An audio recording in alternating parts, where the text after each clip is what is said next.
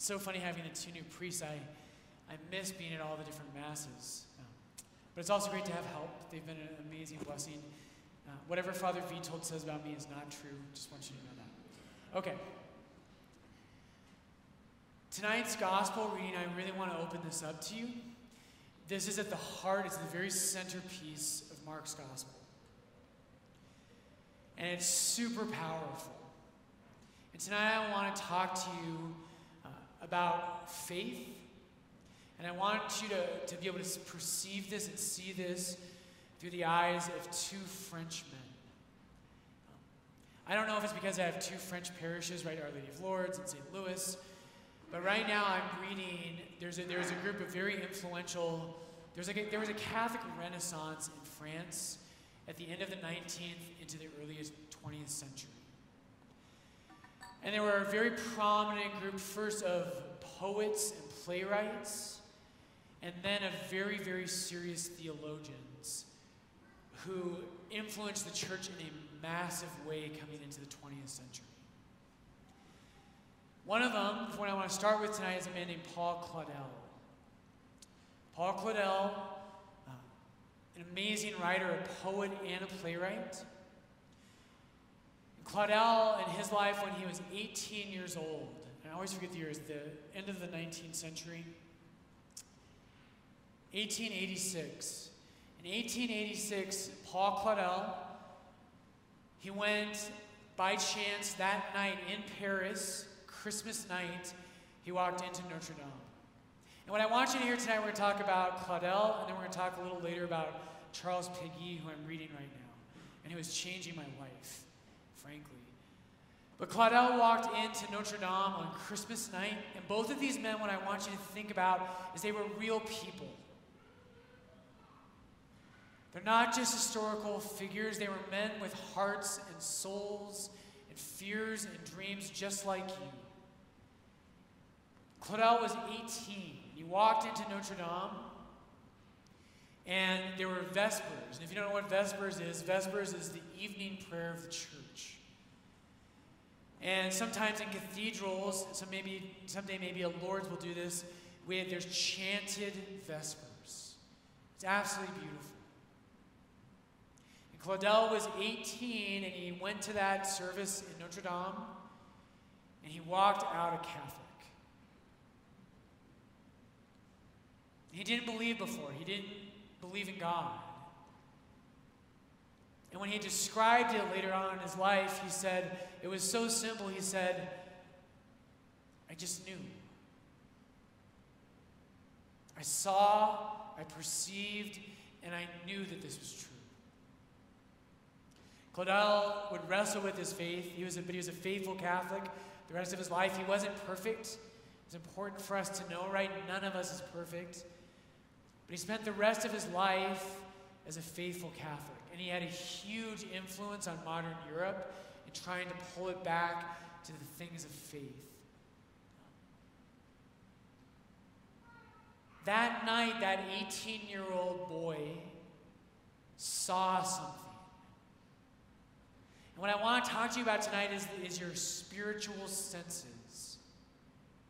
If your senses are off, right, many of the mistakes we make in life and the problems we have in life, they come when something's off, when we don't perceive something correctly. I'm trying to think of examples of this.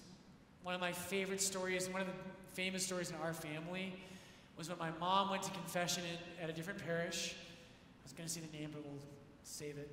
But she went to confession in a different parish after a daily mass, and she's in the middle of the confessional, and some woman comes banging on the door, and my mom, being the feisty Irish Catholic woman she is, was like, back off, wait your turn. Well, what my mom didn't know, and the priest also did not know, is that his microphone was on. Yes. Now, because this might be the only thing you remember tonight, is that story. I never take my microphone to the confessional, just so you know.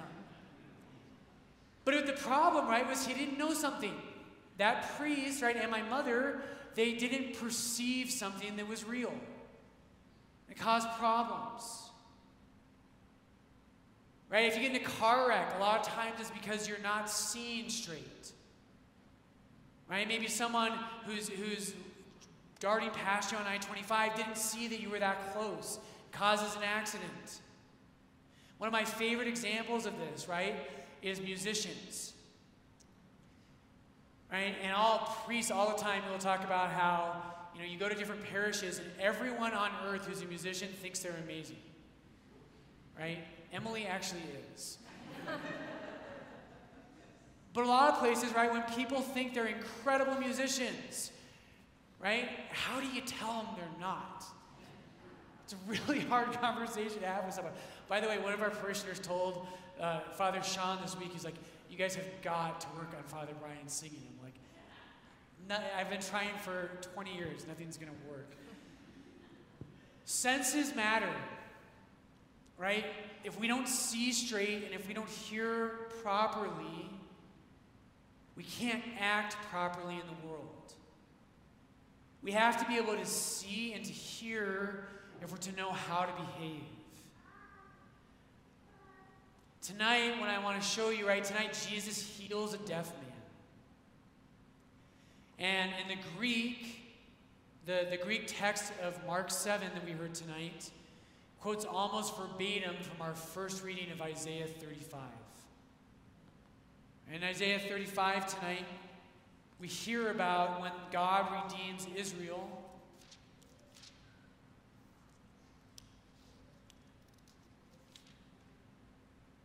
And Isaiah says, "Then the eyes of the blind shall be opened, and the ears of the deaf unstopped.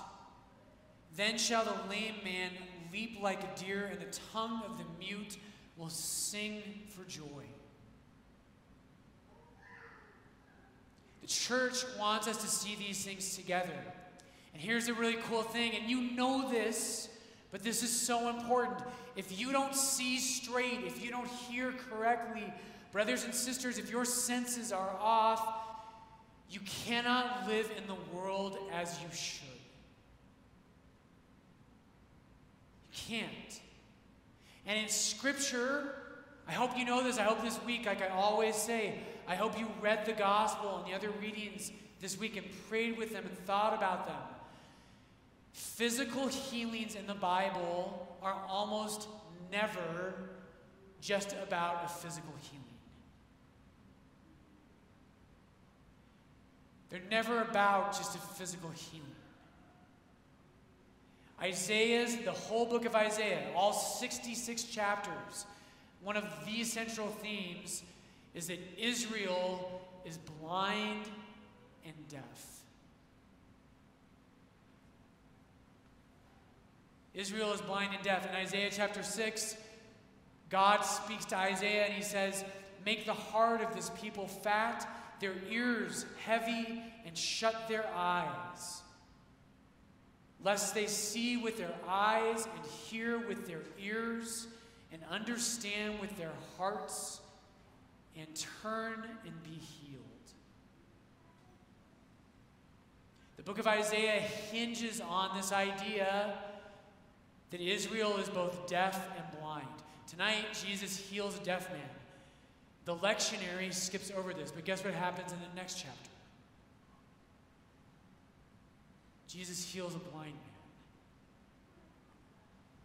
And in between the two, I love this, one of the coolest sections of Mark's gospel, in between the healing of a deaf man and a blind man, Jesus tells the apostles that they are deaf and blind. This isn't a physical deafness. This isn't a physical blindness. It's a spiritual deafness and a spiritual blindness. This is so powerful. Brothers and sisters, I want to confront you on this. And in a way, I just want to confront myself on this. If you do not think you are deaf or blind to the things of God, you are unbelievably naive. If you do not think you are deaf and blind in regard to the things of God, you are unbelievably naive. The saints tell us that if you saw him for what he is, if you actually saw him for who he really is, you would never be tempted to commit a sin again the rest of your life. His beauty, his truth, his goodness, his glory would captivate your heart in such a way that you would wonder why you were ever tempted to do anything but spend your life being close to him. But you and I are deaf and blind. And we don't see. Paul Claudel would later write about this. In one of his books, he says this. He quotes 1 John. 1 John says, "What was from the beginning, what we have heard, what we have seen with our eyes, what we have examined, what our hands have touched of the word of life." That's from 1 John chapter 1, very first line. Claudel comments and he says, "Likewise, he willed in his compassion to do the very same for our interior senses, to make himself available to their grasp and hold himself in readiness for them." He says, not Thomas, right? The doubting Thomas, when he says, unless I put my hand in his side. Claudel says, not Thomas alone, but an innumerable host of the deaf and the blind exclaims, "As for me, say what you will, unless I touch him, I will not believe." Right? What Claudel is telling us, brothers and sisters, is so St. John can say, hey, I'm a Christian, you know why? Not because I'm really smart, not because I figured everything out. It's because I touched him. It's because I saw him for 40 days after he rose from the dead. I saw it. And I heard him speak. Claudel says that is true of every single Christian who has ever lived.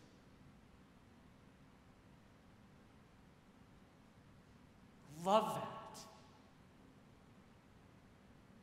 We don't, brothers and sisters, we don't struggle to follow God because we don't know what's right. It's because we're blind and deaf. And in that section, I challenge you, go home this week, pray with this. Go read Mark 7 and 8. In between the two stories of a blind man, or a deaf man and a blind man, Jesus will perform a Eucharistic miracle, and if we had an hour for a homily tonight, I would talk about how that integrates into this whole thing. But in that section, right, Jesus is going to tell the apostles the reason they don't see is because their hearts are hard.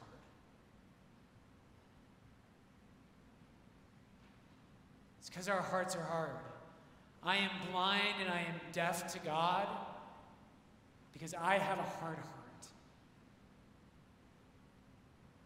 Because I don't want to love him. So how do we fix this? How do we be like that deaf man or that blind man? How do we encounter Jesus in such a way that we can actually see, that we can actually hear? And I want to leave you with this tonight. It's super beautiful. The first name for Christianity is the way. Again, if we had more time tonight, if we went back to Isaiah 35, there's a prophecy in that same passage from our first reading tonight. But we'll save that for another time. What Christianity means is not that you have everything figured out. And it doesn't mean, by the way, that your moral life is perfect. Mine is still not. I'm trying to live a better life. I'm trying to live a more moral life. But that is not what it means to be a Christian. The way was the first name for Christianity. And what that means is that as Jesus walks to the cross, when he walks to Jerusalem, the apostles walk with him. And on the way, as they follow him, they're cured of their deafness and their blindness. The only way that you can perceive the glory of God, right? So your faith moves from, I think I said this to every single person who went to confession today. I was like, this is so cool. And it doesn't matter what they confess. I'm like, this is all I can talk about. But if we just saw the beauty of Jesus Christ, it moves our hearts and it cures every one of our sins. Because Christianity is about love, brothers and sisters. And if we love and if we walk on that way with him, our hearts find healing. Right? They find strength, they're converted. So what you have to do is you got to risk something. And here's my challenge to you tonight. To be a Christian means that you're walking on the way. One way we could say it, in the reading, right, Jesus spits on the ground, does the same thing with the blind man. Mark wants us to see the two together. He spits on the ground, he gives the guy a wet willy, right? And then he touches his tongue. Aren't you glad I don't do that to you? I promise you I'll never do that. And then he says, be open. We use that prayer at the baptism of infants. And what our church is meant to show us is that the whole Christian life is a pilgrimage. It's the way. It's following Jesus. It's walking with him. And the whole Christian life is walking from that baptismal font to this spot here where your coffin will be the day you die. It's a pilgrimage. But here's what you got to do. You want to see, do you want to hear? Here's what you must do. You have to get on the way. The apostles are cured as they walk with Christ. Are you walking with Jesus? Or do you just go to Mass on Sundays? You have to risk something. No one can follow him. No one can be his disciple, not a single one of us. No one can be a true Christian unless we leave something behind and risk something to follow after him. I want to leave you tonight with the story of Charles Péguy. Péguy is literally, if you're someone who loves poetry, I've never loved poetry in my life. Péguy is changing my mind, and he's changing everything I ever thought about poetry. His poem I'm reading right now, it's a 110-page poem. I think it's the most beautiful thing I've ever read. Péguy talks about how we have to risk something. He says this. He says, mine is no ordinary life. My life is a wager. Let me tell you why his life is a wager. Péguy left the Catholic faith when he was a young man. He left it, he abandoned it, he stopped going to Mass. In the meantime, he married an atheist. They had children. He became a very prominent literary figure and a poet in France and a leading intellectual voice. And at some point, his spiritual senses woke up, and he knew that the only thing that was true was the truth of the faith. And he came back, and he risked his life for that. Péguy, his atheist wife, refused to have their marriage blessed in the church. And so for the rest of his entire life, he never received the Eucharist again. Because he was faithful, and he was willing to come anyways and to risk following Jesus, even if he couldn't have all the benefits. Péguy longed to have his children baptized. His wife refused. He was one of the very first people shot in World War I. And he was shot straight through the heart, perfect for like a melancholic poet. But he was shot straight in the heart, died, one of the first people to die in World War I. And again, this is a man, a real person with a heart and a soul. Mine is no ordinary life. My life is a wager. At the deepest level, there is a Catholic renaissance coming to fulfillment through me. I hope every one of you can say that. Your life is not an ordinary life. You were not made for comfort. You were not made for the sidelines. You were not made just to live a certain number of years and have a nice retirement. Your life is no ordinary life. A Catholic renaissance is happening at the deepest level inside of you. Piggy goes on, he says, I am a sinner, I am not a saint. You can recognize a saint at first glance. I am a good sinner, a witness, a Christian in the parish, a sinner, but one possessed of the treasures of his grace. Are you on the way? Or are you on the sidelines? You cannot have Christian sight or Christian hearing unless you follow Christ. He died right in one of the first in World War I. By the miracle of God and his goodness, after he died and was buried, his wife and his 2 children were baptized and came into the church. Amazing. Amazing. Jesus, tonight, heal us of our deafness. Heal us of our blindness.